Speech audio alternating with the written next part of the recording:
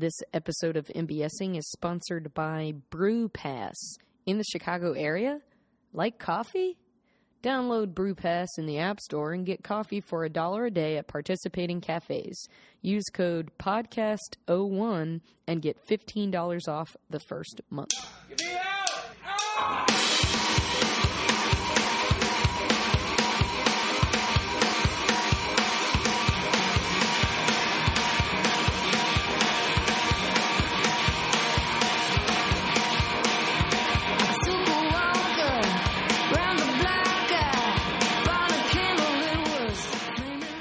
Welcome to MBSing. I'm your host, Mary Beth Smith.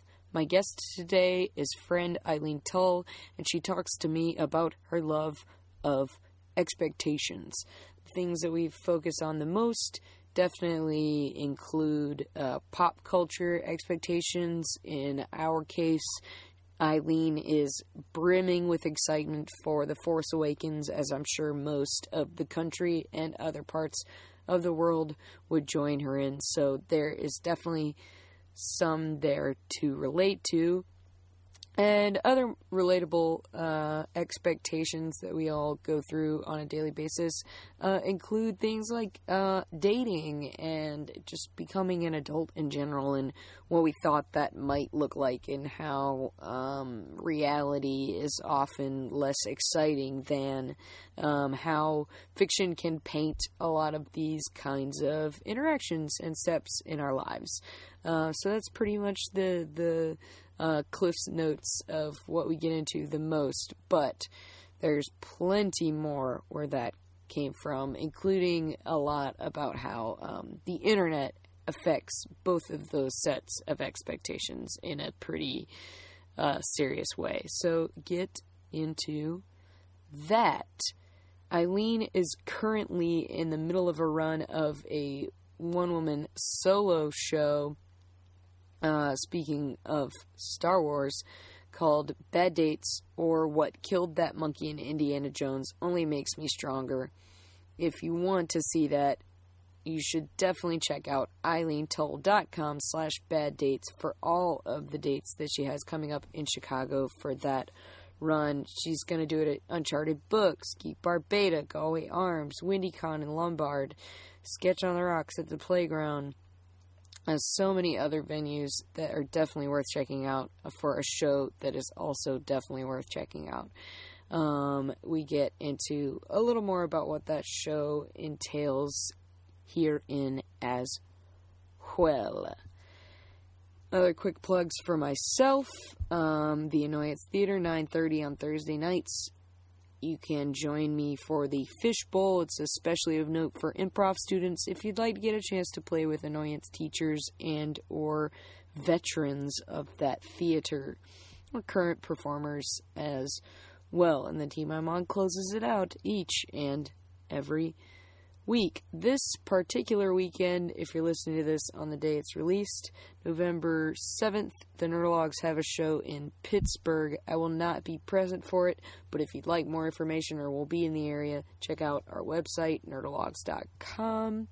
We have a show coming up on the 15th. That's our monthly Your Stories, and we'll be doing that in conjunction with our friends, the Improvised Star Trek, a fellow member of the Chicago Podcast Co-op. If you like this show and would like to check out something else in the co-op aside from something like Your Stories or Improvised Star Trek, why not check out Friendshipping? Jen and Trin discuss friendship, particularly between ladies. They tackle tricky stuff like how can I make friends as an adult, and how do I end a toxic friendship, and more.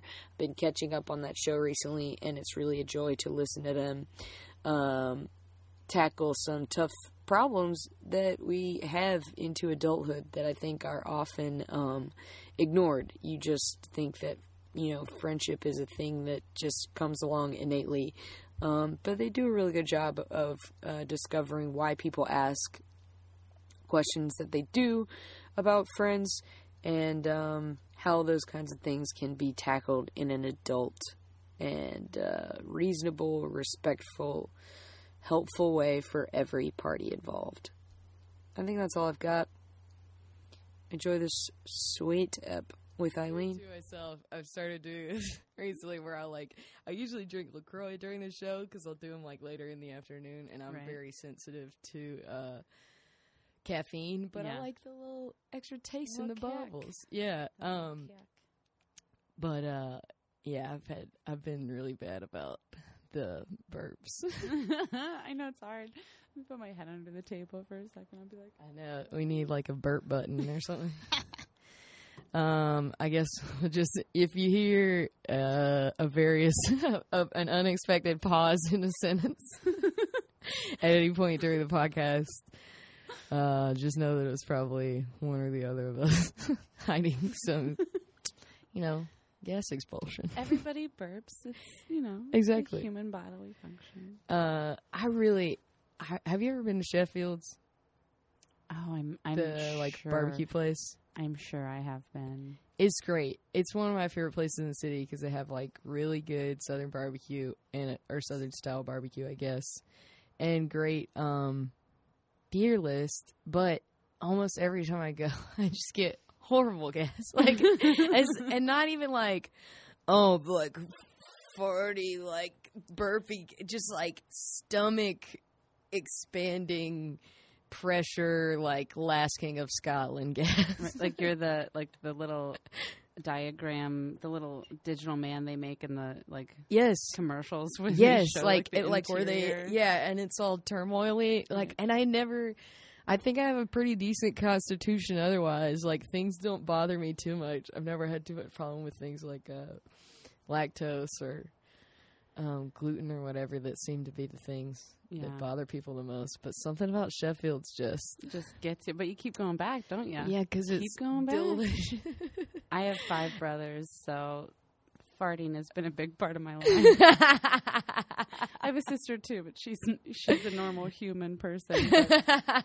It is one of the more upsetting. It's like the only thing I hate about my family is all of the farting. That's so funny because we're a big family of farters as well. Yeah. I have one older brother, but I have an uncle who is just like absurd, like on command. It's bad. My older brother is a football coach, and one time he was like, they went on like an overnight football trip, and he was staying in like a room with 4 kids or something, and he farted, and one of the kids, I guess it was like a cabin or something, because one of the kids screamed. One of the kids screams, "Coach Tull, no!" And the kid, he ran out and he threw up on the ground. Oh my God.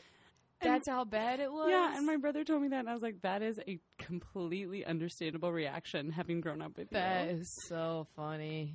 That's so funny. It's one of my favorite things to say, "Coach Tull, no!" Like every time you hear a fart, that's hilarious. When you're at a holiday, my cousin Sarah just went around the room and like each person, like me, my brother, my dad, her dad, my uncle, just went around and was like, yours are the loudest, yours are the smelliest, yours are like the quietest, but somehow still smell insane. Like you're the only one who could do it on command, and just like assigned us all a superlative. Like most likely to. Yeah, we're all just like dying. Oh my God. I love good fart humor. I know. Man. As much as, I'm a little bit like, I enjoy like Woody Allen and David Sedaris, but I'm like, I am definitely. It's undeniable. Right. It's undeniable. Cause it's so, again, it's a natural human thing, and it's so. Such a silly little It's sound. so ridiculous that our bodies do that, and that they need to do it, and if you don't do it, you'll get sick. Yeah, like it's so funny. Yeah, I hear. To be honest, like, and this is pretty telling about me. But I've been doing this for a while, and I'm pretty sure there's not too much that people who listen to this on a regular basis would know about me. But I like when people say like I hold in farts all day, and then like until I get home to like the safety and like let them all out. I truly can't fathom that. No. And I just think there isn't like a corner, or there isn't like an elevator. Like you go stand by the garbage can. Exactly. Like go to the bathroom. That's where those kinds of things are supposed to. If you really do need to like be alone when that happens in a safe place, like That I will never be able to fathom that kind of thing. What's the same thing when people are like, I can't poop in public. I'm right. Like, how do you get a choice? I totally agree with you. We are on super same page. Because I'm like, no, if you have to poop, you poop. Like, it's not an option. I feel like Ed Harris in Apollo 13. Like, failure is not an option. Like, you don't get to just say like, oh, I don't have to. Right. I'm like, if it's going to happen. And it has to happen. Like, what else are you going to do? If you have the expectation that you're going to poop. Right. And again, like, then don't go to Sheffield's. Like, don't go to Chipotle. My boyfriend does. He is good about, like, if he knows that something will upset his stomach and he is not going to be at home, he will say, like, I would love that, but I cannot eat that here. Or, like, I know that I'm going to be home for the rest of the night, so I will eat that. Like, right. Like, yeah, you just have to temper. You kind of have to plan your life a little bit. Yeah, just a smidge. Well, I think that's as good as time as any to say. My guest today is Eileen Tull. As I'll probably leave in our little brainstorm session at the top. Maybe I won't. But anyway, her topic's going to be expectations. Yes. And kind of all facets of what that means. So go ahead. Let's talk about first what the origin of your like love or interest for this topic is. Well, I think that I am always a person. I've always been someone who's had really high expectations for life. Okay. You know, like I think really that stems from my love of books and movies and stories where, you know, you go and you see. Yeah, exactly. Like you see these beautiful things on the screen, you see exciting images, you read all these wonderful books about different kinds of worlds, and that's how you learn what life should be like, in a way. Sure. I think some people, like myself, take that a little bit too literally, you know, that like, oh, I love Harry Potter. It's so wonderful. And there are definitely skills you can take from, you know, those stories, but, you know, you're not really going to get a letter. Yeah. And I was like, what do you mean? Right. And he was like, I am 11 now. It's time. Right. And so I think that when it's why I can't plan parties, because I get so intense about it. And then it is always disappointing. Really what happens is I'll plan a party and everything will be together and it'll happen. And like before the first guest gets there, like I'm exhausted. And you don't even have a good time because all of your energy was put into the lead up. Yeah. The anticipation of it. And, but it's like with, you know, I just get so excited about movies and books or about, you know, like a new job or a new apartment, and everything's going to be the greatest thing in the world. And, you know, so when it's just a normal thing, right, even when it's not when it's terrible. Yeah. Like it could be just under what your expectations were, but it's still under. Exactly. So that's where I kind of am still trying to figure out how to temper my emotions so that I can like live a human life. That's so funny. Yeah, and I feel like that kind of thing does it just like shifts as you get older, in the sense that when you're a kid, you know, like you said, especially if you're someone who was really into stories and films and things like that, and then you kind of actually, when you're a kid, you watch movies about high school, you know, or about college, or about like going into the job force for the first time. And it's not until years later that you actually experience what those things are like. Yeah. And I think still you know, even though I'm out of some of those milestones, you're still like, but why isn't it like this? Like, wait a second, but I'm still chasing this, you know, kind of the model that you're given. And I think that especially with any facet of life, like you said, like school, the workforce, relationships, family, you know, it kind of if you depend on pop culture or exterior images to sort of set the stage for your life, you're always going to be struggling a little bit. Yeah, especially because there's certainly stories of negative experiences where all those things are concerned. But when, we like to filter out the stories that are told to us. Exactly. And I think that I just have a little bit more manic optimism. I certainly have a dark side, and I can look at that empty glass with the rest of them. But anytime I'm anticipating something, it's because I've already gone through the worst case scenarios. Like I've already gone through like murder, hurricane, deadly fire. Okay, well none of those things are going to happen, so it's going to be the best thing that's ever existed in the world. Right. Yeah. That's really I'm definitely lean optimist myself. So I think when bad things happen overall, I'm usually just like, oh well, like this was bound to happen, but it'll work out. Like, yeah, exactly.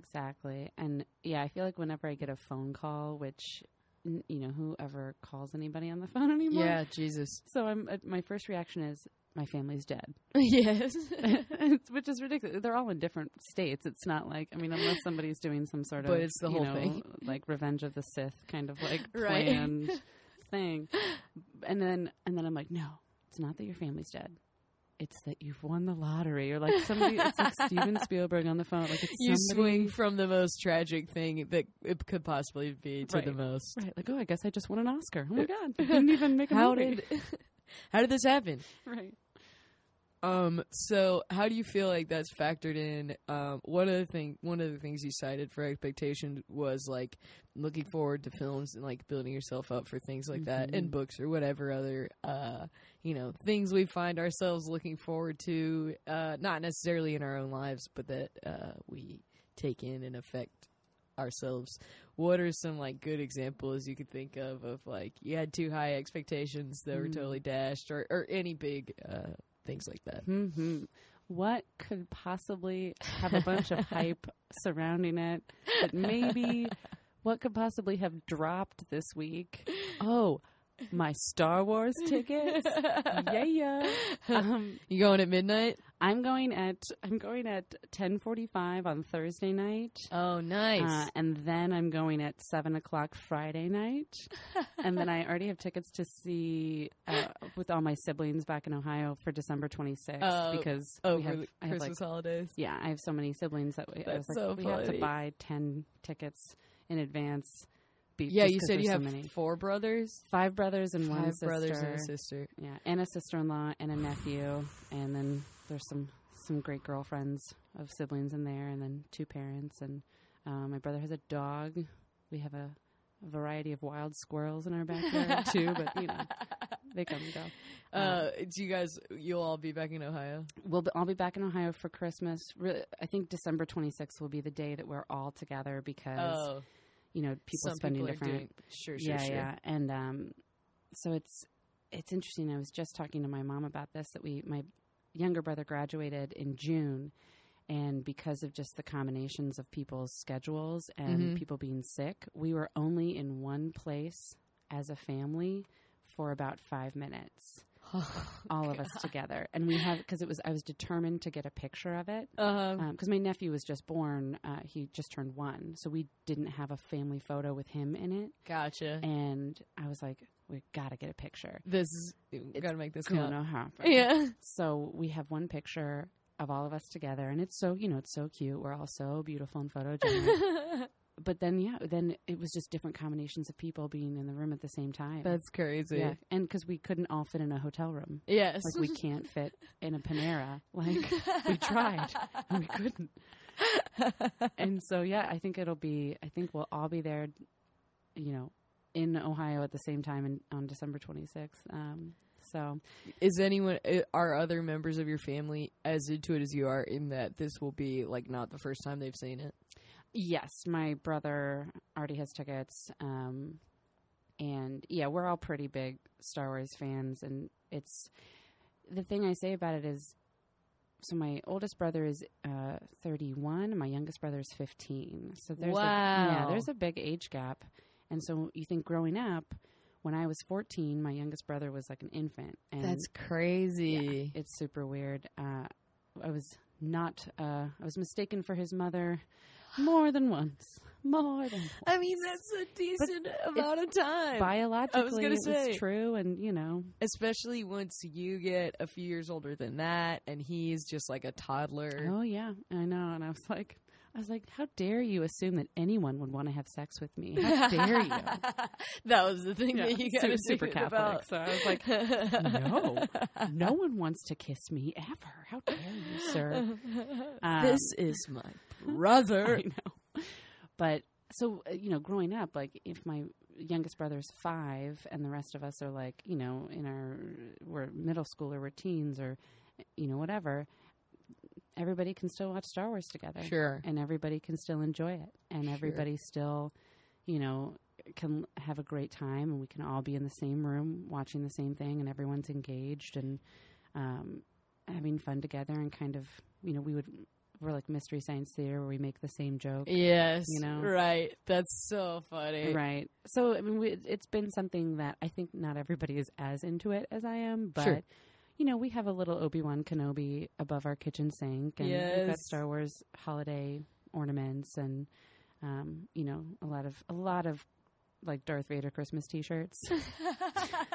So, you know, my brother and sister and I went to Celebration 5 in 2010. So we all, like the three of us, and the rest, you know, it was just who could come at that point. But yeah, we had this like family. What's Celebration 5? Oh, it's the Celebration is like the big Star Wars convention, and they were doing it like 30 years after each movie. So I guess the first one would have been in 2007, and yeah, I went to 3 and to 5. Wait, how many years after the? Oh, like movie? So this was Celebration 5, so it was 30 years after Empire Strikes Back. Oh, cool. Yeah, and so it was. And then I guess they did the other ones. Why did I go to Celebration 3? I don't know.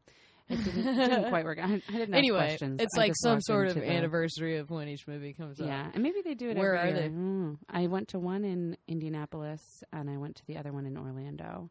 So I think they're in different places. It's like a little pop-up Star Wars con. Seems like it's not so little. I will say it is intense, and I'm not a huge con person. But it's not really either. It's a lot, and you know, at the 5, George Lucas was there, and Carrie Fisher, and it was like everybody except for Harrison Ford and Jon Stewart. Did you think he was going to be there, or they had like announced everything? They had announced it earlier that it was just going to be. I think so anyway. He's like the Morrissey of Star Wars. Right. And at that point, you know, 5 years ago, it was like he was very distant from it, and he was very vocal about like, no, that's not like I would never take part in any of the sequels that are always in talks, blah, blah, blah. And I'm like, now you eat your words, you beautiful man. So, yeah, but I have 3 tickets to 3 showings of the movie, and you know, I mean, it's a beautiful time to be a Star Wars fan because everybody is interested in it, and everybody is so unapologetic in their joy of being excited and their love of this world and these characters. And so, I mean, you walk down the street and people are talking about Star Wars. I mean, it's like a fever dream I've had.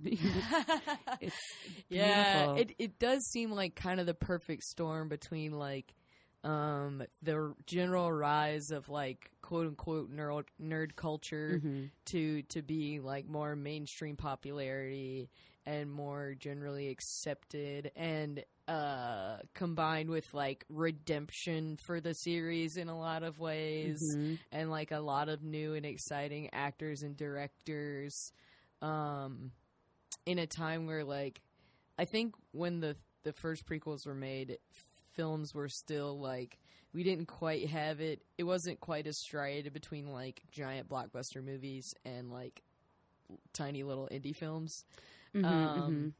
So now blockbuster movies, I think, mean even more, and, like, franchise movies mean even more than they did at the time. I think that that's definitely true. I mean, just in the past few years, it's like Harry Potter, Hunger Games, Avengers, all of these, and you become and they're all now in the, like, highest grossing films of all time. Right. And even, like, Jurassic World, it was basically, like, a preview kind of one of these,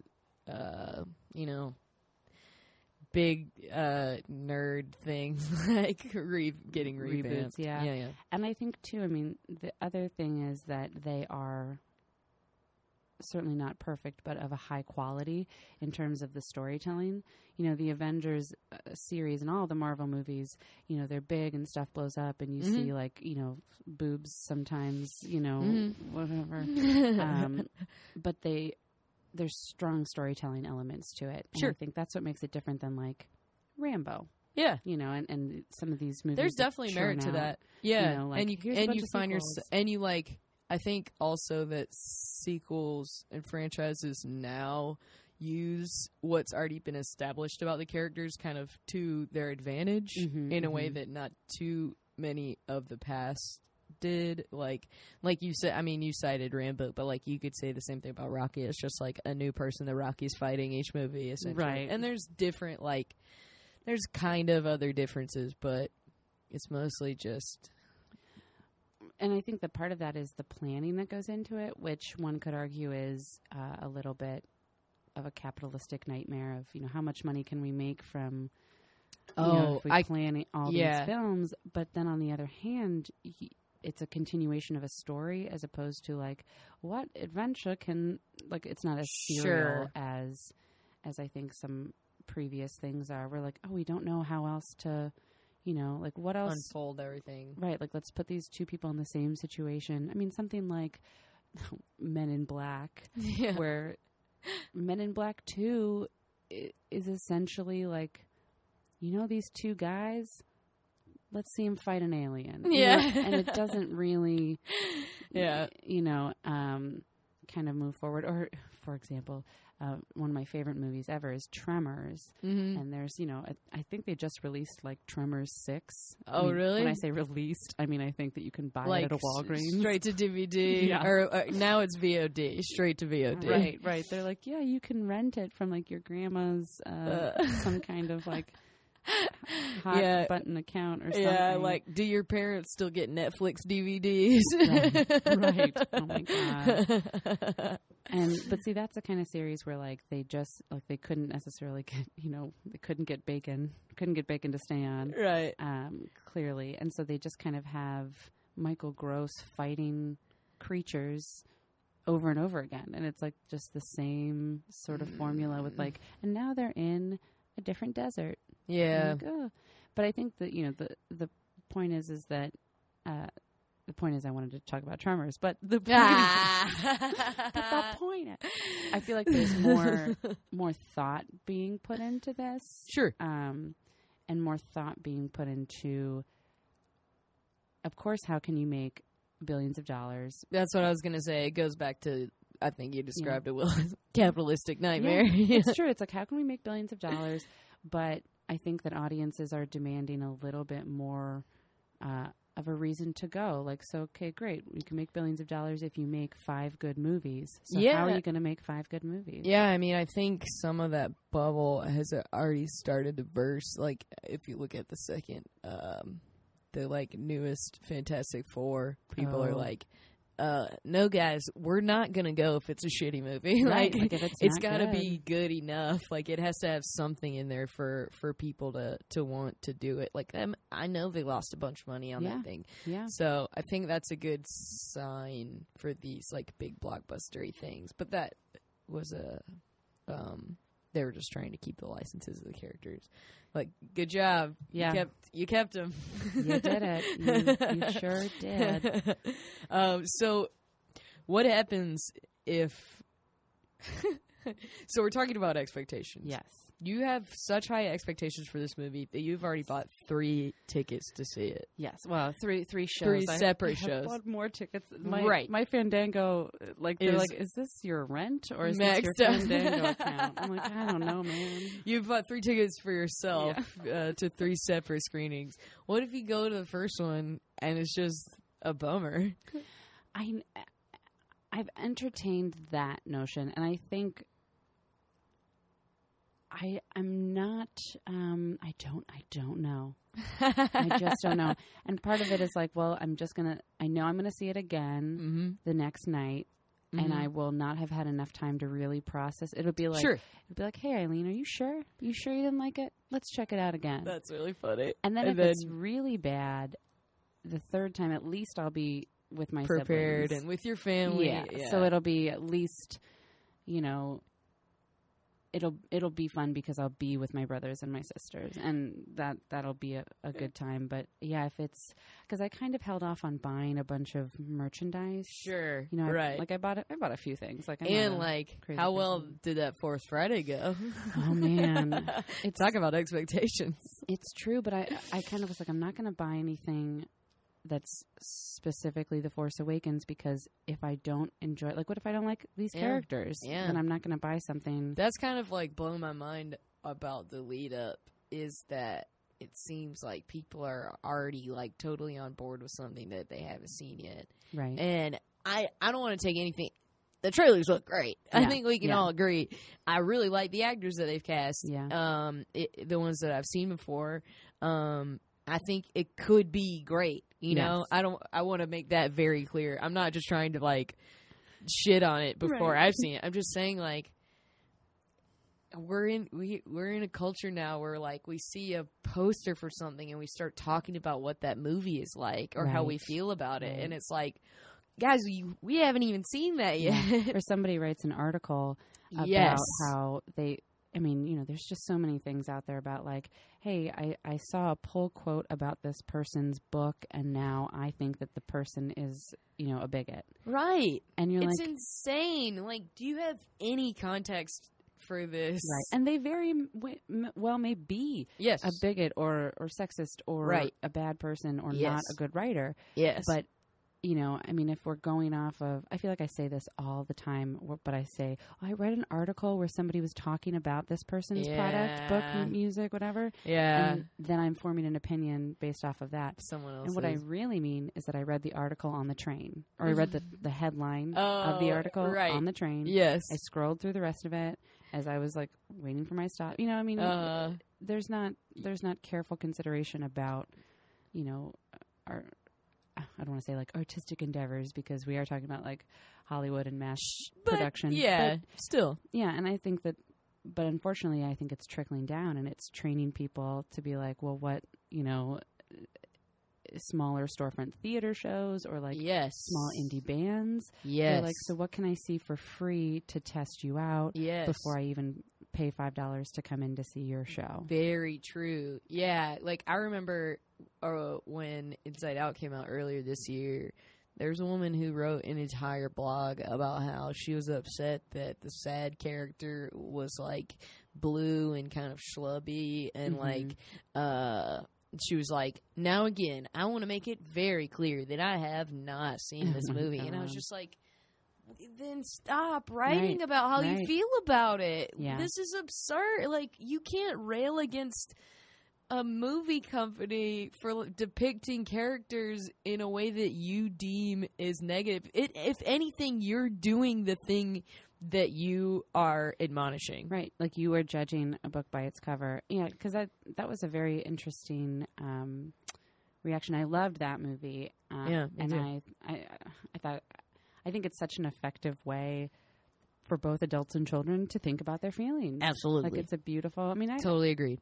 I have 5 brothers, so now I feel my brothers are all really wonderful and great, and they may look like a young Republicans club, but they're all because they're all tall with dark hair, but they, I think it's just going to allow especially younger boys to be oh, here are my feelings. Yes. But I think that watching that movie, spoiler alert, if you haven't seen the movie, then close your ears. Yeah. But it's Just get bad. Yeah, just go ahead. But it shows that having sadness and allowing sadness into your life is actually the only way to feel true joy. Yeah. And the only way to process life. And so sadness is actually like the redeeming character. Imperative. Yeah. And I mean, yeah, in a way, like the character is typically is animated to look, I mean, she's fat compared to the other characters, and she's a little dumpy, and she's maudlin, but I think it's also showing us how we depict how we picture these things in our mind, and we picture these things negatively, and actually they're not at all. Right. And, that's a really good way to look at it. Right, and what the movie does, if you watch the movie... If you actually see the thing that you think that you're writing about. Exactly, then it turns those preconceived images on their head. Yeah. And I mean, there's already a lot of that starting with Force Awakens, but I think a lot of it's just dumb trolls. Yeah. And I mean, so it's difficult, I think, to sort of guess to see, is this movie going to be good or not. And I'm not somebody, I don't like knowing a lot about a movie. Yeah, I think me neither. that, what I hate is trailers that show way too much about it. I hate it. I try not to watch trailers. Yeah. It's such a weird, in a way off topic, but I have always felt that the trailer for the movie Snake Eyes was very compelling. If you're not familiar with Snake Eyes, it's a Nicolas Cage, Gary Sinise, thought it was Nicolas Brian Cage. De Palma joint from I think 1998 or something, like the heyday of Nicolas Cage's 90s Crazy characters. Yeah, and I've always felt that trailer was really compelling, but I had always been like, I don't even think I want to see the movie. It doesn't tell you the whole story, but I'm like, it's a little story in itself, and okay, sure. I'm not compelled to see the movie. I understand what this is about. Yeah, and then I watched the movie recently just because I was like, what Nicolas Cage movies are on Netflix? Yeah. Let's do this thing. Yeah. And I watched it, and it's not as plays good out. as the trailer, Oh. it plays out that way, but then it's not as good, the trailer is better than the movie is. That's so funny. I got burnt. Also pretty off topic, but that happened to me. I was reading the John Green book, Paper Towns, because I just like John Green, and had already read a couple of his other things, and I had seen Fault in Our Stars, and I thought it was a really solid adaptation. And I was midway through the book when they announced the film project, or I guess it had already been announced, but I was midway through the book when they released the trailer. Mm-hmm. And my boyfriend pulled it up to watch it because he knew I was reading the book. And I was watching it along with him, and it was going kind of, exactly along where the book goes. And then it started to get into stuff that I hadn't even read in the book yet. And I was halfway to 3/4 of the way through the book, and I was like, no, I'm not going to watch the end of this. Why is this spelling out the entire movie? Part of the interesting aspect of the book is the way that it unfolds, and it kind of has 3 separate chapters. And I think if they had just set up the initial chapter, it's so much more interesting to just see. I guess they have to sell the movie for what it is, but at the same time, I just don't. They left nothing to the imagination. Right, and I think that it's because I feel like now what the culture has become is, well, if I'm, show me what I'm going to get. Yeah. And if I'm going to, I can stay home and I can watch Netflix, I can stream, I can, play on my iPad for days. So if I'm going to go out to see a movie, if I'm going to go out to do very something, true. I need to know it's going to pay off. My expectations for what I'm doing have to be at least met. Right. Yeah. And I think that, people want to know what is it going to be like. And I feel like the element of surprise or the element of creativity or imagination, I was thinking about this the other day. We don't allow imagination anymore because, I work with kids, and if a kid asks me a question about their science homework or their math homework, if and when I don't know the answer, I Google it because the answer is out there. So there's no, why do we think the sky is blue? Right. It's let me look it up. Yeah. So we have answers to everything. You Wikipedia any question you have, and there's nothing fantastical. I even started kind of making stuff up to be creative or funny. I was like, well, you can see the moon right now, even though it's daytime, because sometimes the moon gets lonely. Yeah. Just being kind of like fairy tale why not? And creative. And, one of the girls was really into it. And she was like, yeah, and the moon feels this way, blah, blah, blah. And then a little boy was like, oh, well, no, it's actually because of this and this and this. And I was like, you beautifully scientifically minded child. Yeah. But, but I think that's something that I think is really kind of something I want to fight against, is that we just don't leave anything up to the imagination. And I mean, that also brings it into dating, with Tinder and with OkCupid. It's like, God, what do I want? Who are you? Yeah. What do you look like? You learn this like checklist before you even meet a person. Right. And if you learn things if they're not checking all the boxes, you don't even meet. Yeah. Because why bother? Yeah. And I just think it's this insane way of, and we think that we're saving time, or we think that we're going to get what we want. But I mean, it's why life does not have a narrative. Life does not have a script, and you can't track it that way, because people make decisions for a million different reasons. And serendipity happens and kismet happens. And if you take the elevator instead of the stairs, sliding doors, baby. Sliding doors. Yeah, Gwenny Pelts. That's so funny, because I was just about to like mention or ask how you felt like the internet had affected your expectations where things being released was concerned. And now here we are, launching into this conversation about how the internet has totally affected the way that we meet people and date people. Yeah. So do you think there were times when you were younger where you looked forward to things where you can remember specifically, like, even for the prequels, were you like lining up for things like that? Or? Well, I was like 11 or 12 or something. So I kind of was not super into the idea. I don't know why. I can't really, I don't have a clear memory I think even that is interesting to me, because I think that the culture has shifted in a way that it makes things like that more like, maybe it's because things are like, we're used to things being so accessible so immediately. Right.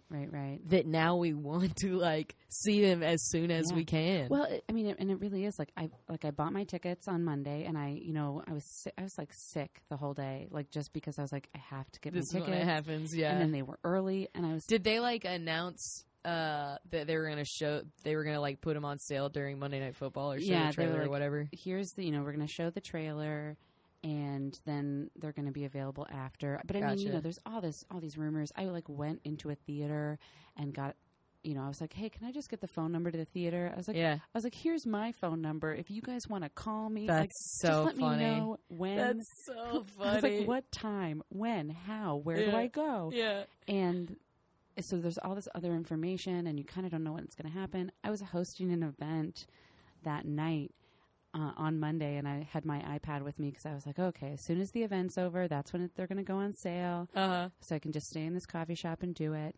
And then I happened to be checking Facebook during somebody's performance because I'm the rudest person in the world. Hey, man. And we do it. Right? And then somebody had written, like, tickets are on sale right now. Go to Fandango. So I feel so... I was the worst co-host in the world because I just pressed my iPad up to my face and just kept, and refreshing and trying to get the tickets and trying to do it. And it was so stressful. And I was like, I hadn't slept the night before for a variety of reasons. But so I was in this crazy headspace of like, I need to get these tickets, man, or else. Because the other thing is, if you don't go opening night, stuff's gonna get leaked, and somebody's gonna be an asshole, and they're gonna. I bet that is a big reason for people to try to go really early. God, I didn't even think of that. I know, it's upsetting. I'm already like, well, the first showing's at 7 p.m. and I'm not till 10:45, so like, I'm just gonna turn my phone off. Like because I know that's crazy. I have suspicions about things that will happen in the film. And Yeah. I actually have talked to somebody who knows somebody who read the script. So Really? I don't think I know anything definitive. And J.J. Right. Abrams is pretty well known for cutting a trailer so that it doesn't really revel too much of the story. Yeah, which I appreciate. Me you too. know. But I think that it's also this idea of how, you know, I feel like when I walk out of that theater, I'm going to have to process my reaction on Facebook. Like, because how else do you process big, giant milestones except, you know, to let people know? And I feel like, you know, I've sort of cultivated this identity on the internet among people that I know where they're like, you love Star Wars. Let me show What'd you you this. think? Yeah. You know, and every Friday I do a Harrison Ford Friday. Yes. I do a straight up sweet picture of Harrison Ford. That's great. There's you know, Katie Johnston Smith. Yeah. She does Tom Hanks Tuesdays. Yeah, she does. And it's just such a beautiful... They remind me, they're like reminiscent of one another. The same series. Yeah, right. I appreciate both series. Right. Because it speaks to you in different ways. Right. Harrison Ford's kind of like the bad boy Tom Hanks. Ooh. I just thought of that now, but like it kind of works. Yeah, like he won't be as nice to you, and like you have to kind of figure it out. But I was talking to someone recently about how, in a way, I think that Harrison Ford is similar to Jimmy Stewart.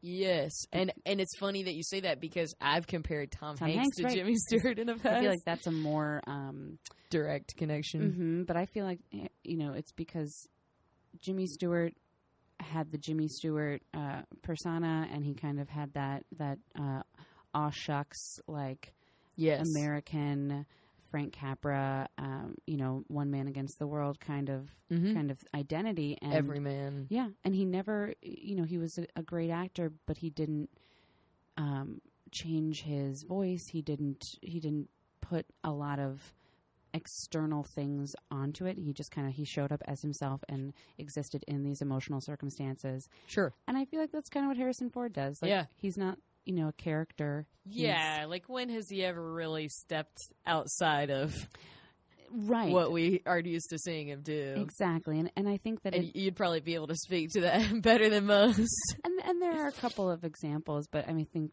we as an audience, we want to see that person. We want to see that sort of strong, trustworthy, don't take no guff. That's when you're going in to watch a Harrison Ford movie, you know what to expect to a certain extent. And you know that he is going to be a normal man in extremely challenging circumstances, and he's got to like get his way out, you know, by pointing in your face and punching you with his really loud fists. That's so funny. Yeah. And then he's, you know, but he's also, you know, has a great sense of humor. And he's also, we're probably going to see his softer side at some point. Some woman is going to bring out his softer side. How good does he look in that Force Awakens trailer? God dang. I said, God damn. Like, I'm like, you have held up, my friend. That really, like, I'm a fraction of the Star Wars fan of you or most of the people that I'm close to. Last night was Chris Geiger's 30th birthday party, and someone did a Star Wars trivia, just like 5 questions, and we kind of split into 3 teams. And I stood aside as people on my team tried to figure out what the answers were. It was like, there was one team that just like didn't really have a quote unquote expert, and they were just like totally lost. Like, they were tough questions. And there was this conversation and this language that was being spoken that I could not fathom. I'm sure that you could have definitely helped and like thrown in some answers here and there and definitely held your own, but I was lost. Like, I was just like, so the like, I don't really have a super amount of nostalgia for it. I totally see why people do, and like what people get out of it. I'm so jazzed to see this new movie. It looks great. I just love movies. Yeah. But when he hugs Leia to his chest. Oh my god. That is when that was what hit me from that trailer. Like, I'm getting chills just thinking about it. It is so emotionally evocative. Yeah. It's unbelievable how that, and it lasts a second, if even. Yeah. But it is so effective. It's very powerful. And, it's because it's those two people. Mm-hmm. And for me, it's because my dad is a tall white man with brown hair, and my mom is a short woman with dark hair, and they have the same height difference as Han and Leia. They have that sort of bantery relationship. That's always the model that you've looked up to. That's the model, and to see these two people, it's so I am overwhelmed with how much I am affected by that small image. I can't imagine what it's like for you, because I was extremely affected by it just as like a movie fan. And wow, they both look great, and I'm so excited to see like what their story looks like as a part of this cool new one. Yeah. And they both look like they're both older people, and they look worn, and they look like they've been through what those characters have been through. I think there's no sense, which I love too, that Leia looks like she's still, putting on boots and going out in the woods, and that she's not the. That's a really good point, because you see a lot of especially older Hollywood actresses where if they're over 60, they're like in a white sweater, and they're like on the couch and they're watching everybody else do the action. And she may not have a hand in the action. I don't know. Yeah, sure. But it's, I am so refreshed with the new trailer. So 10 seconds into the new trailer, there's two female voices talking to each other. Yeah. It's amazing. It's unbelievable. You look back at those first ones and you're like, oh, it was just Leia. Right. And my friend Alex said she thinks that she assigned a female gender to R2-D2 just so there would be another female character. Like, maybe the Bechdel test gets passed. Like he's beeping at her. Yeah, yeah. But what could they be talking about? Yeah, it's true. I start getting verklempt at the thought of 3 or 4 young school-aged girls at recess being able to choose which one. Yeah, and none of them have to play the robot, and none of them have to play the boy part, because the girl parts will be hopefully as good as the boy parts. When I was younger, my 2 older brothers and I, we decided that we would write a stage adaptation of Star Wars when we were 8, 9, and 10. Amazing.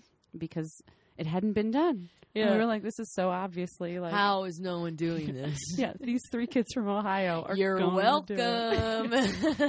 So we went and we got, big notebooks, and we, transcribed, because our parts from the movie. Yeah, because our word processor was in one place. Right. So yeah, we wrote down each of our roles. My brother David was Luke, my brother Jimmy was Han, and I was Leia. And we were sort of always figuring out which roles we had, because we were Yakko, Wacko, and Dot. We were yes. Chip and Dale and Gadget. Yes. There's all these combinations of those genders and characters, and so we're writing down all the dialogue. And at the end of New Hope, when they're in the big final battle, I'm writing down Leia's dialogue and stage directions, and Han and Luke they're in the ships, and they're they're shooting, they're fighting, they're in the action, and such a potent memory. But over and over again, I would write, "Look worried," and I would wait, and then another shot of her would come up, "Look worried," and then I would wait, and then another shot of her still looking worried. That's so funny. And then you pin medals on the men at the end. That's so funny. That I had a conversation with my guest last week about this. We talked about Harry Potter, and she is she's a few years younger than we are. So sure, her a lot of her worth as a kid was like made better because she had a character like Hermione. Yeah. And she was like, I can't believe that people pshaw the idea of representation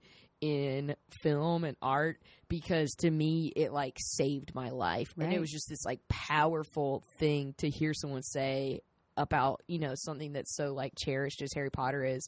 And here, like, and this is just, I think, another like reaffirmation of that, like, yeah, and to have those people involved in the story too. And I mean, I think, you know, I was saying all this and thinking about, oh my gosh, I can't believe how much great representation there's going to be in the new Star Wars movie. And, you know, it's still, you know, there are characters of color, but, you know, I think there are characters of color who are doing CGI characters who may not be appearing as human actors. And there's, at this point, no indication of any, you know, sexuality, diversity, you know, and I think that it, again, as a sort of privileged person, I'm always like, oh yeah, there's other representations and other groups that, and like, that deserve to be seen and again, need to be seen. Like we need to see, like we need to see a gay Star Wars character. We need to see, you know, women of color in Star Wars. We need to see, like, even in Harry Potter, it was like Dean Thomas is black. Yeah.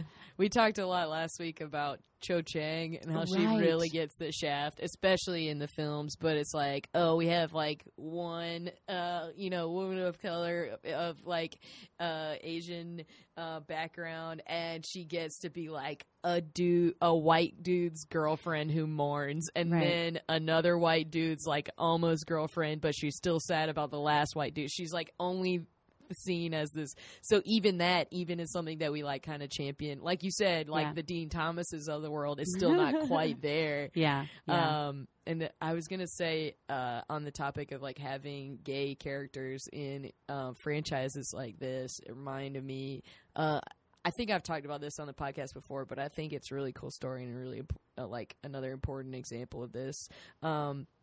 When John Barrowman was established on Doctor Who, because it was such a popular show, it just like immediately made every kid and like adult who dug that show and that character be like, oh, it's cool if it's cool if you're not just heterosexual. Like totally like from my understanding just like broke the mold of heteronormativity, like where that was concerned. And I think we're getting there, but we're not quite there. Yeah, and I'm not familiar with Doctor Who at all, but people do keep saying like, but you know what I'm talking about, Jack Harkness, and I'm like, I'm sure I would. Exactly. Like I haven't seen that much of it, but as soon as I heard the character being discussed, I was like, oh yeah, like that dude's fucking hot. And like I mean, it's still like the character's just like, yeah, I'll fuck anything. Like it's not even just that he's gay, he's just like not exactly discerning, but it's still a step in the right direction. Exactly. And I think it's, you know, again, it's like it's just to show that these people exist, and that, you know, and again, I'm sure that he does other things in the show. Right, exactly. It's not just like everything. Oh, look at that. Yeah, that guy who is boning dudes. Yeah. Cool. So I'll on that note, let's swing it back around to, we talked a little bit about like internet dating and expectations where that's concerned, and I think that ties nicely into the show that you're doing right now, kind of where all of this ties back to. So like, I guess speak a little bit to your experience where all that's concerned. Goodness. Well, I guess, it wasn't a very specific question. So let's talk about specifically like the expectation that is established when you're meeting someone via like, let's go back to that like checklist idea. Yeah. I think, well, I feel like the perspective that I'm coming at it from right now is maybe not the most healthy, because anytime I go on a date, and most of the dates that I've gone on have been from the internet in some way. I just have I do have a very defeatist attitude about dating right now. Okay. Because and it's because of my high expectations. I'm like, all right, so just we're gonna go, to this place, and we're going to sit there, and it's going to be terrible. It's going to be awful, and it's going to be the worst thing that ever happened, but it's okay. Then it'll be over. Like, he'll think you're terrible. You'll think he's terrible, but it'll be fine. It'll be, then you'll be done. Yep. And I've gone on a lot of first dates because, and, not because they turn out to be that bad. I mean, some of them do, but. Sure. But it's more like, even if the ones that have been kind of nice or pleasant, and even at the end of the date, you're like, oh, yeah, I could probably, let's go out again. Right. I usually don't go on a second date just because it'll be like, well, it wasn't that great. Right. And it wasn't, it's not as if, we're like stuck in the asteroid and like, we're in that little room and then he comes in and kisses me. It's not that exciting. Right. And I think that's where I have trouble with kind of figuring out what it's supposed to be. Because you don't immediately have some sort of sign that, like, this is worth your time and energy. Right. Or even, like, magical circumstance is really, like, sure. What's our feels big... too, like, normal for it to be. Yeah, I'm like, this meet cute isn't worth watching a rom-com about. Yes. So what's the point of this relationship? And, that's a really, that's not a realistic way to go through life. It's pretty defeatist, like you said, yeah. And it's not working. I'll tell you that. It's not the solution. So, yeah, and I mean, I think that I feel like I also, not that I'm the most special, unique snowflake, but I think that I think that I'm a little harder to understand just based on the checklist of internet fame, because I feel like I have a lot of contradictions. Like, I love Star Wars, and I also love, makeup and dresses, but I also love going outside, and I also love carrying things, and I'm also really funny, and I'm also good at bowling, and I'm also, I'll cry at commercials, and, so I think I have a lot of feminine and masculine traditional traits. Sure. I think I relate to that to a certain extent as well. But it's also like humans aren't just one thing. It's a bunch of different things, but that's a hard thing to pin down the first time around. Especially when you have no context for each other. Mm-hmm. Like, I think what I kind of hate about internet dating, what I try not to, why I really actually don't do it that much, but you're entering into this romantic situation when you have no sense of each other, and you have no, like, I don't know your inflections. I don't know how you feel about, like, I don't know how you sit in a chair. Like, it's just a lot of weird things to then be like, now we're in this romantic situation. I feel like what I prefer to do is to sort of, ideally, it's like you kind of find yourself in a romantic situation with somebody, and you sort of, I don't know, just discover those feelings are there, and then you get married. I mean, why is that? I don't understand. Why is that hard? And I mean, again, it's like my model is my parents, they met and they started dating, like they met in the beginning of a school year. They started dating in September, and they were engaged in November. Oh my God. Yeah. And then they got married the next year. So, like, wow. Yeah. And the way that they tell it horribly, because they're like, my dad was like, just, people would come over, and because I had cable, and, a bunch of people would come over and watch movies, and then eventually, sort of just, your mom coming over just to watch movies. And, then, we just kind of talked about it and thought, we should, get married. Oh, I was like, that makes gosh. no sense to me in real life. Like, that's so funny. And then, it's more complicated than that. Sure. Thanks to my aunt, who has told me, like, the more actual, interesting version of the story.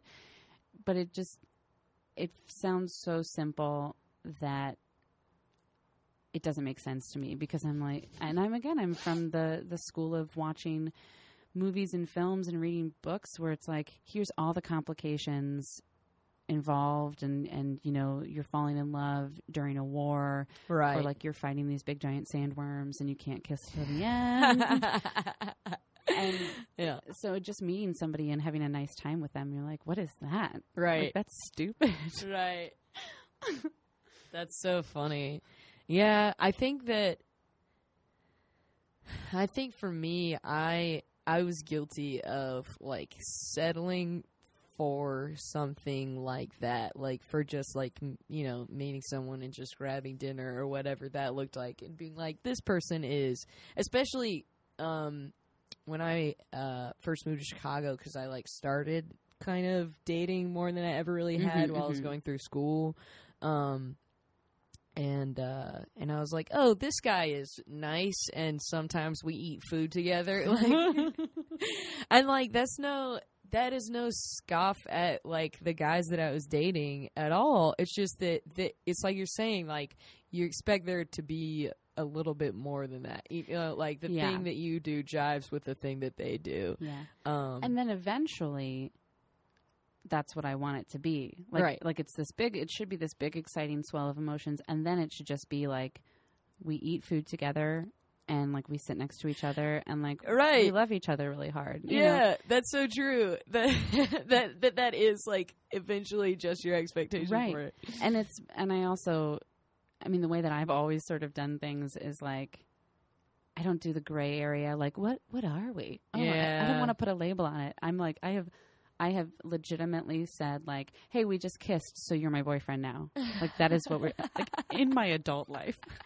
Because I can't. Oh, Eileen. I know. I can't handle the, like, in between. Yeah. And I'm a little bit more traditional in that sense, where I'm like, if I'm going to be doing these things with you, like, if we're going to be holding hands, then it's because we're dating. Like, I don't just do this with anybody, sir. Like, I have an expectation that we are going to be eating food together for the rest of our lives. Which, again, need to temper some of that, but it is, like, kind of know thyself. And Right. Certainly not that I'm, for any men who are listening, it's not that I'm like, oh, I want to get married right now, because I really don't. No. But I feel like that I love you, I know, is so how it should be. You identify that, you know, like, to that. That's so funny. Like, you need to just kind of know that. Like, you need to say it and know it, and, like, then, you know, unmelt him and stuff. Yeah. I get, that's hilarious. So that the show that you're doing right now, I think that's a good specific segue, because you literally just said that I love you, I know, is, like, an appropriate way to exchange feelings in a relationship. So surprisingly, I wrote a one-woman autobiographical show about Harrison Ford movies and how they relate to my expectations of love and dating. So, shocker. That is I who love I am. it. And I think I had realized this at some point, and then now I'm remembering again that it's a solo show. Yes. And that is brilliant. Yeah. Brilliant. To say solo performer in this context is always, it always tickles me. That is, like, such a good joke. It's my really solo is. Show. Yeah, like, I love, and the way that you do it on your cards is perfect too, by just capitalizing the S. I know somebody was like, Perfect. oh, like, I had someone proofread it, and they were like, oh, the S is capitalized, and I was like, yeah, I know. On perp. Yeah. This is great. Yeah. So what was the birth of this show? Yeah, so this show is called Bad Dates, or What Killed That Monkey in Indiana Jones Only Makes Me Stronger. Shaboom. I thought Bad about dates. this show. It's so See, tickle. I think people are, I think people, in a way that, like, I have not seen this show, but I can garner from talking to you and looking at the way that you market it, I know that I'm getting a good sense of what I'm going to get out of this. Yes, I feel like it's and I mean that as a clear. compliment. Yeah. Kind of like, it's pretty clear that it's kind of for nerds who care about things. Right. But I started with all of my projects in a maybe not the best process, but I have started with a title.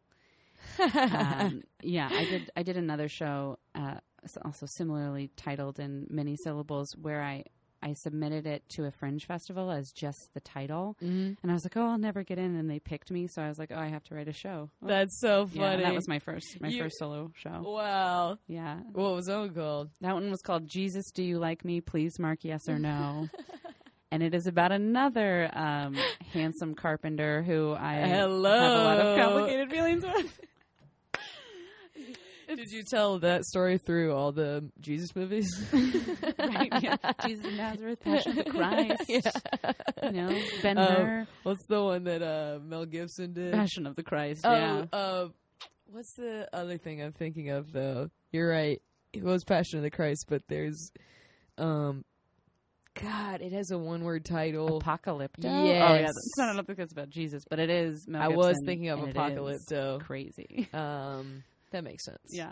Yeah, you just throw Apocalypto in there for good measure. Yeah. People are like, that's not Jesus. And it's like, oh, Mel Gibson, though. And they're like, yeah, close enough. Right. He's kind of Jesus. No. But so I had thought, I found this, what's funny is I found like a document titled with the title and recently, and I was like, oh my gosh, this document dates back like 4 years. I don't remember starting with the Bad Dates title. Yeah, I was like, I don't remember starting the show. What were some of the beautiful like little nuggets that I wrote down? Oh my gosh! And so I open it, and it's just a blank document with just the title. Hilarious. I was like, that is so funny. Tull, get it together. Throw me a friggin' bone. Right. So give me some answers. But so it's like it was an idea I had 4 years ago, and that was when I was still in a very long-term relationship. Really? Yeah, and I think that says a lot about where I didn't know that I was. Like it's like, wow, I didn't realize I had checked out of that relationship at that point. Because you were already thinking of how you were going to write a show about like dating life and bad dates. And when you're in a relationship that at that point I had thought that this was, you know, the person. I thought that I was, you know, with that person. And I feel like when you're in that state of mind, you don't necessarily think about what it's like to be single, or you don't like ponder of, you're not like, let me explore what it's like to be single. Right. If you're happy in your relationship. So That's clearly I was not. That's really if funny. only I listened to myself more. If only I would go back and read my own solo shows. So that's when you came up with the title, and then you just kind of left it. And I just kind of left it because again, it was like, oh, I'm in a relationship. I'm with somebody who won't leave me, so that means that I'm in that's stability, isn't it? We're too scared to break up. So oh God, I think that is like a plague among humans. I really do, because everyone's just too scared and afraid of being alone, and afraid of like time that's been invested already in something. It's so true. I mean, we're taught that loneliness is the scariest thing. I mean, and at the end of every movie, no matter what happens, people kiss. Like I was watching Congo the other day because my life is wonderful. Yes, right. And the whole time, like they're trying to force this sexual chemistry between Laura Linney and the guy that's not, you know, friggin' Winston from Ghostbusters. And you're like, why is she not looking at him? Because he is, like, so hot in that movie. But it's like the dorky white scientist guy. And they're trying to, like, push them together and put them in these moments of and you're like, there's not a story. It's not there. Yeah. But at the end of the movie... they still are, like, kissing. They sidle next to each other in the hot air balloon, because that movie ends in a hot air balloon. Let's never forget. Hilarious. We'll add that to the list of things we can never forget. Did you see Ant-Man? No, I didn't. That's how I felt about Ant-Man, too. It's one of those things. I didn't totally love it overall, because I think it suffers from that thing you were kind of talking about earlier, where it's just kind of like the retelling of a thing that we've kind of seen before. Even though Ant-Man is a new superhero, it's still like guy gets suit, guy gets slightly better suit, they fight. Right. He's the only hope. Yeah, this man. Right. But at the you think you're gonna make it out of the movie without that, because like they've kind of sort of hinted at a romantic thing, but like not in any way that it needed to happen. And then it's like one of the last scenes of the film is like, oh, someone walks in on them smooching. It's like, come on. Right. But it's as if it's this necessary, it's how we end stories. And what we think is the end is like, oh, the world is saved, man kisses woman. Yeah. And, like, maybe a sequel? Right, and that's the only woman that we're given in the whole movie. Yeah, exactly. That was, like, Kingsman got a lot of flack for the way females were represented. I really liked it because I think it's just fun. But I, like, the main female, like reverse spoiler alert, the main female and the main male don't get together. Like, that she never exists as that kind of character. And I really appreciated that. Like, she just gets to be, she, like, does kind of help in the last great battle sequence. Like, she does her own thing while the main male is, like, doing most stuff.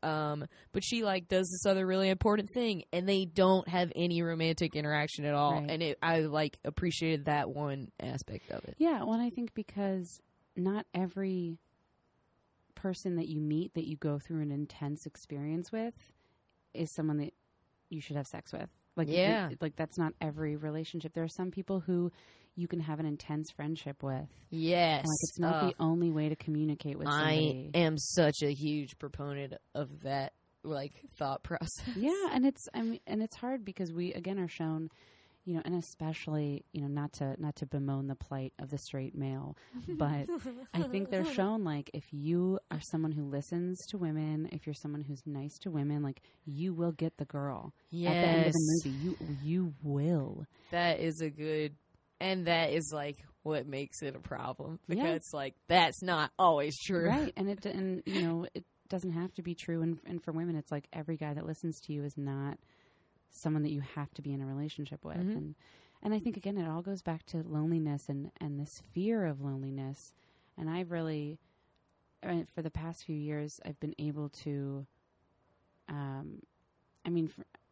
been lucky to kind of explore solitude. Like, I live by myself and I do solo performance. So, like, I write my own work and I sometimes will rehearse it to myself, just because it's the quickest way to do things. And, I certainly have, like, a beautiful support system of family and friends, and obviously, like, I'm getting up in front of an audience who's applauding, and that's right. Serving a lot of purposes. Yeah, immediate support in a way that us performers get a kick out of. Love that. Right, but I've been able to solve a lot of my own problems. I have to do things around my home by myself. I'm the one, it's like regular adult stuff, but it's like, I have to fix that. Yeah. I have to pick that up. Sure. I have to walk home by myself. I have to, figure out, like, just logistics in my life or logistics in my creative work. And, sometimes sometimes there is a sadness to loneliness. Mm-hmm. And sometimes I think there's too much reliance for myself on social media to be like, let me put this out there and, like, let me get some validation from some likes, because for sure, I don't have anyone next to me to say this to. But on the other hand, it's like, I've also been able to really understand myself in a deeper way, or the journey of understanding yourself. And I've been able to have moments with myself where I see something beautiful and I don't take a picture of it and I don't tell anybody about it. Yeah. So it's like, it's only this experience that I'm having. Yeah. And I think in this world of sharing and Instagramming and, making sure we document everything. And putting out what you think is an interesting, like, facade of yourself for other people to experience. Exactly. Like these are things I want people to know about me. You right. know, like, I need to know that people should know that I support this person and that I think this thing about this issue, and then I also love sunflowers. Right. Instead of just being able to, like, stand there by yourself and, like, stare at for example, like, stare at a sunflower and to just have, kind of an emotional moment to yourself. Yeah. And not share it with anybody else. I feel like we're constantly in battle with ourselves, and I think especially as women, and I'm somebody who's struggled with body image and addiction and all these sort of internal things that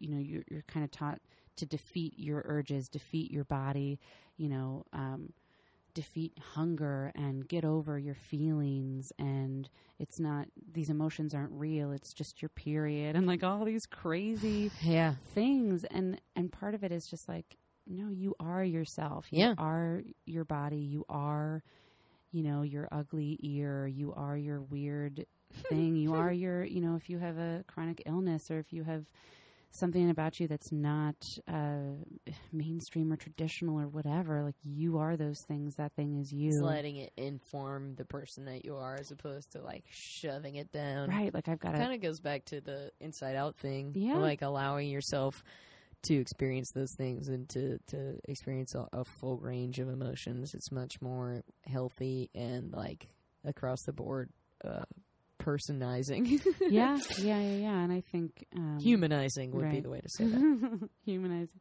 But I think in general, like, I think that a lot of people our age, people in their 20s, it's like you're looking for validation about your life and about yourself and about your body and about your choices and about your voice. And so a lot of what people do is like they seek that from, from dating and from sex and from that whole kind of, if somebody loves you romantically, that means that you're successful. Yeah. And that's a huge part of success. And contrarily, I think that there's a lot tied to like, I am unworthy of love. Thus, I am like unworthy of anything. Like I am, on the flip side of that, it can be really dangerous. What you're talking about is dangerous too, but it can be really dangerous to like shut yourself out of relationships, be it romantically or with friends, if you just like are the kind of person who doesn't think you're worth it. Yeah. And I think it's a complicated kind of issue because I think that there's also this idea, and I talk about this sometimes in my work, where I talk about, like, if I don't end up with anybody at the end of the movie, like, if that doesn't happen for me, then I can still have a good life, that if I end up not getting married, if I end up not being in another relationship, for the rest of my life, and that's kind of a scary, sad thing, but if that happens, then I should be able to have a productive, happy life. Yeah. I still should be able to do that. It shouldn't be that I've had a failure of a life. And it's the same with jobs, or the same with like if you're trying to write a symphony or something. Like, and like if you do get into a relationship, or like you said, take a job or any of that stuff, and it doesn't happen to work out, that doesn't necessarily mean it was a failure either. Right. I think that Amy Poehler's book is so good. Everyone should read. It's amazing. Everything Amy Poehler ever does is the best thing. Amy, Agreed. If you hear this, I love you. Yeah. We you girls. Yeah, come on in. But she says, she talks a little bit about her divorce. And she says, I don't think 10 years of marriage and 2 kids is a failure. And I think that's such a hard thing to grasp. That a relationship that breaks up, or anything that ends in a way, anything that ends at all, that it's not a failure, because we're taught, I feel like especially as women, we are taught to manage your shit. And if you can't manage your shit, you're failing. And I have friends who, my God, I have a friend who has 2 kids, and I have friends who, who own homes, and friends who have, aging parents, or just lots of different things, or battling illness, and the expectation that you're going to have everything together all the time, and if you're failing in any way, like that, all of the rest of it is a moot point. You know what I mean? Like, you have a great job and a great apartment, and you're happy with your life and you're healthy, but you don't have a boyfriend. Ooh. Yeah. Or it's like you have all that stuff, but like, oh man, but you don't have a great job. Like, right. You're just a barista. It's or like you have all that stuff on paper, but you're still unhappy. Yeah, because exactly. And then the whole point is that none of those things, no combination of those things can make you happy. Like, because it is all about, you have to learn how to be, like you were saying before. Yeah. I think that's a really important thing to come back to, where all of it's concerned. Right. And loving yourself and finding really what it is finding peace and finding the ability to, like, I guess, understand the difference between your expectations of what life should be and what life is. And you can always improve. You can always make your life better. And that is a frustrating thing because you're like, hey, I'm working so hard, but it still seems like there's something out of reach. And it's like, well, that's the point of living. I think if you ever reached, exactly, like, you know, nirvana, what would you do? I mean, I think it would be maddening to live in Shangri-La or something where everything is perfect because you have no, I mean, I'm just from a world and from a family of, like, you blood, sweat, and tears and hard work is how you accomplish things. Yeah. And, you know, I mean, my long-term relationship, one time he said to me that his goal was to work as little as possible for the highest return. I know people like that. Yeah.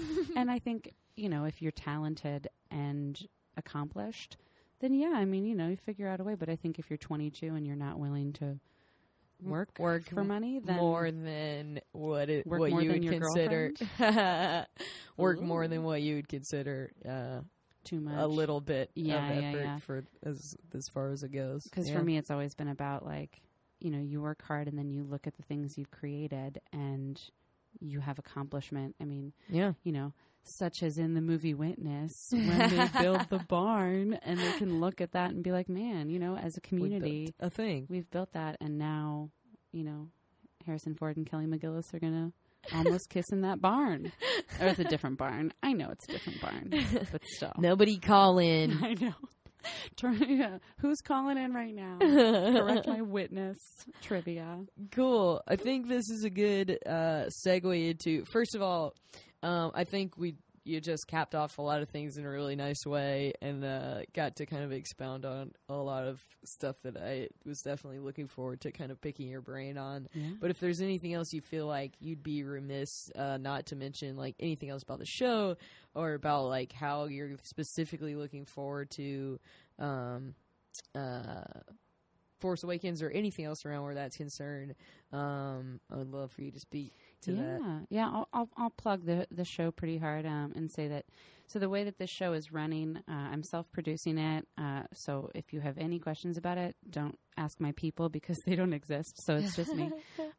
Ask her. Yeah, ask me. Find me. You can Google me and find Eileen Tull because I'm the only Eileen Tull out there. Except you lucky dog. There's a lady in Salisbury, Maryland who, like, gardens and wins prizes for that in her town. Hilarious. But other than that, it's me. There are other Mary Beth Smiths in Chicago. One of them's a realtor.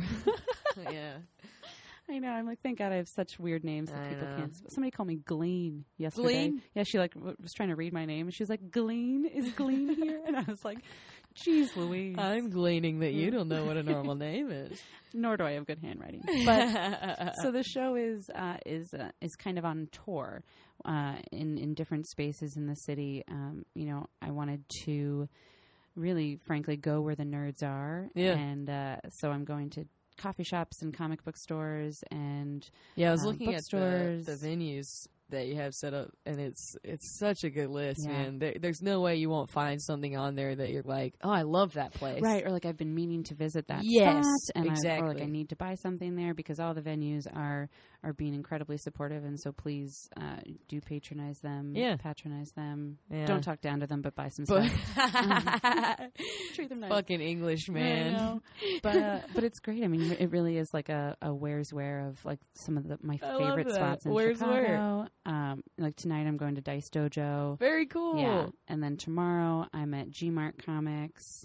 And then it's also sporadically throughout the next couple months. So it's like if you have a work schedule or a show schedule, there's Monday nights, Thursday nights. There should be some time that you could find. Yeah, exactly. I'll be at Geek Bar. I'll be at Uncharted Books, Galway Arms, WindyCon, if we've got any Windy conventions out there. I think it's November 13th, I want to say off the top of my head. Okay. But I'll be there the Friday night at 8 o'clock, which is, that show is free with admission to the con. Cool. And every show is $10 suggested donation, you know, which all of that goes back to sort of producing new and exciting solo work in Chicago. Yeah. And it's nice. I mean, you know exactly, like, you're doing the show, you're putting it up for yourself. There's no, I mean, even if it's paying for things like costumes, rental fees. Yeah, I mean, it really is like it's just paying for the small amount of your time and energy as an artist and performer, which is payment enough. Yeah, or reason enough for payment. Exactly. And so right now I'm booking further dates. It was sort of an open-ended run to the end of November. I think that's cool. But it's now kind of creeping into December, and good. I'm always happy and available to talk to anyone who wants to host a performance. What I say is, like, even if people, want me to come over to your apartment, do the show for 3 people, for just you and your cat, like, I will 100% do it. That's so fun. Yeah. I'm sure that there's so much to learn about venue and audience and things like that across the board. Yes.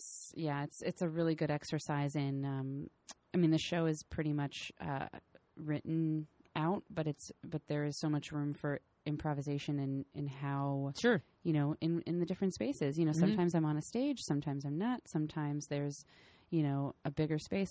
One time I had a mic, other times I didn't. So it's just very much about rolling with the punches and a good exercise in tempering my expectations about, sure, like, who's going to be where. Yeah, and knowing, hey, there might be, like, somebody's might drop a tray on your punchline. And, like, what can you do? You got to keep going through the show. I mean, and that's such as life. You got to keep moving forward. I love that. Yeah, and so all the schedule information is on my website, which is eileentull.com/baddates. Yes. Yeah, and I'll put that all with the, like, notes for the show. And all the notes, but I'm all over that social media. Hell yeah. Business. Very cool. Thanks for sharing that with everybody. Hopefully there will be people who want to dig that. Because I think this is like a universal feeling, but also it's cool to see one person's personal story through it. Yeah. How do you think that your love of and experience with knowledge of expectations across the board, specifically we talked about, like, in film, dating life, in being a performer, have influenced you both creatively and then kind of your life in general? I think creatively, what I've been trying to do, especially in the last year, is if something scares me as a performer, that's when I know I need to do it. Yeah. So I've created several pieces of work this year where I've taken my clothes off on stage. Hell yeah. Not all the way, Mom and Dad. It's like basically a bikini if you're in a brown underwear. But something that if you had told me a year ago, I would have slapped you in the face. Really? Because I would have been horrified and just said, like, that's not me. I could never do that. But I feel like the past couple years, I've just been trying to fuck fear, man. Hell yeah. It's so, we don't have enough time in this place to really be afraid. Like, it's a wasteful feeling. It's a wasteful use of our time. And absolutely. So that was sort of a big tangible kind of thing of like what is this? Like, what's the easiest way to be naked? Well, to be naked. So, and I found it really, and in different contexts, it's like some of it's a little bit more comedic and celebratory, and some of the pieces were a little bit more thoughtful and evocative, and it's like performance art versus sketch comedy. Yeah, sure. I think in both of those things, you can find a balance between comedic and gravity. Yeah. And so it's all of those have been really meaningful experiences. And just in general, in my creative work, I've been talking more about I do nonfiction sort of narrative work where I tell my own stories, and some of them aren't pretty, and some of them aren't things people are comfortable discussing. And I talk about addiction, I talk about body image, and I talk about failure a lot, and I talk about loneliness and things that, and I talk about funny things too. Really They're all a total bummer. I know, right? I'm like bummer.com. But I think that they're subjects that people shy away from because it's hard to find humor in them. And I feel like the only way that I can get through anything, whether it's cancer, death, alcoholism, whatever it is. Yeah. And those are all things Bad that I've dates. like, bad dates especially. Like, you have to get through it with humor. You Yeah. know, I mean, it's the way that it's the lighting the match in the darkness, and it's the only way you're going to find your way out.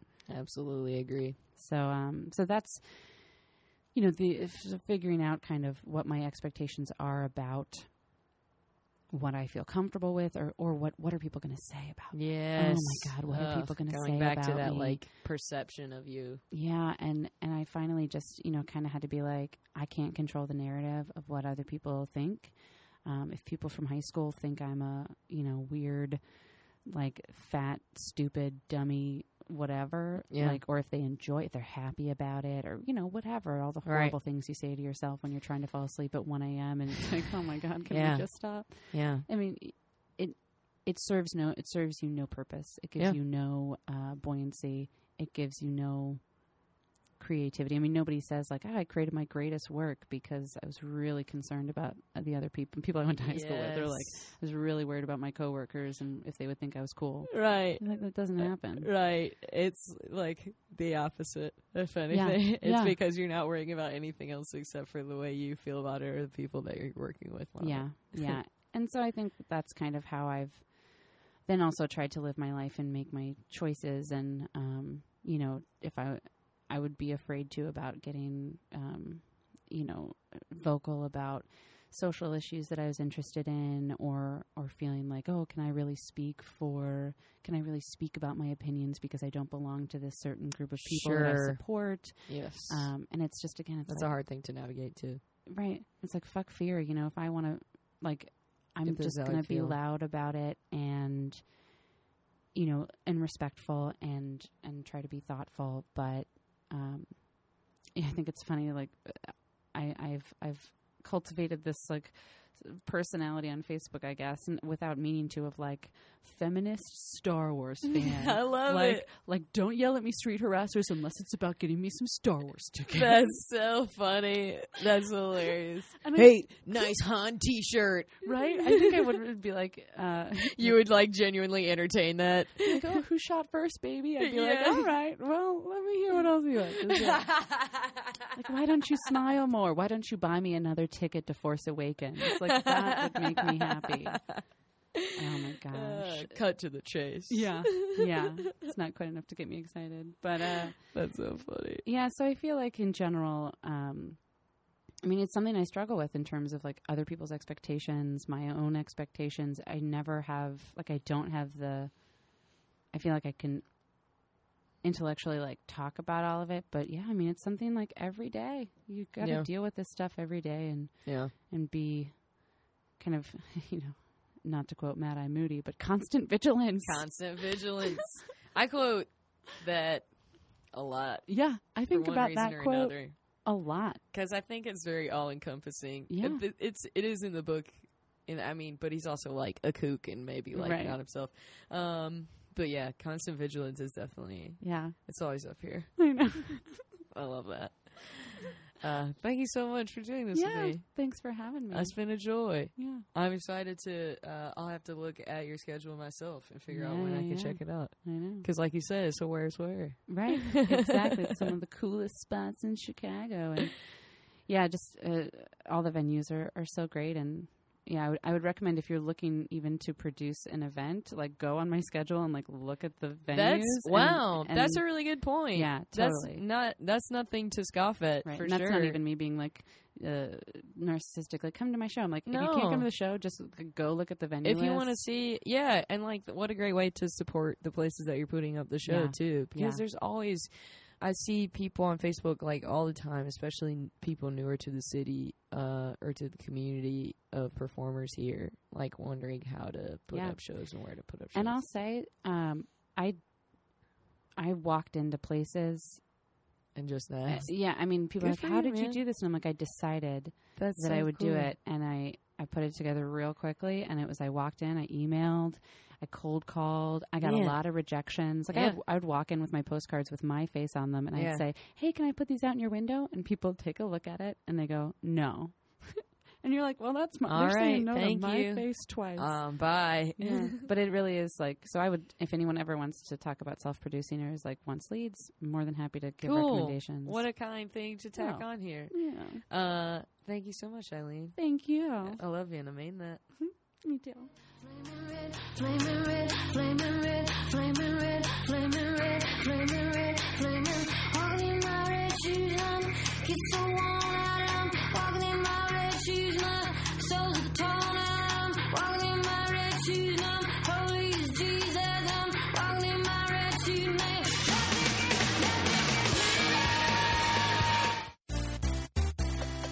This has been a Nerdalogs production. For more on the Nerdalogs and our shows, please go to www.nerdalogs.com.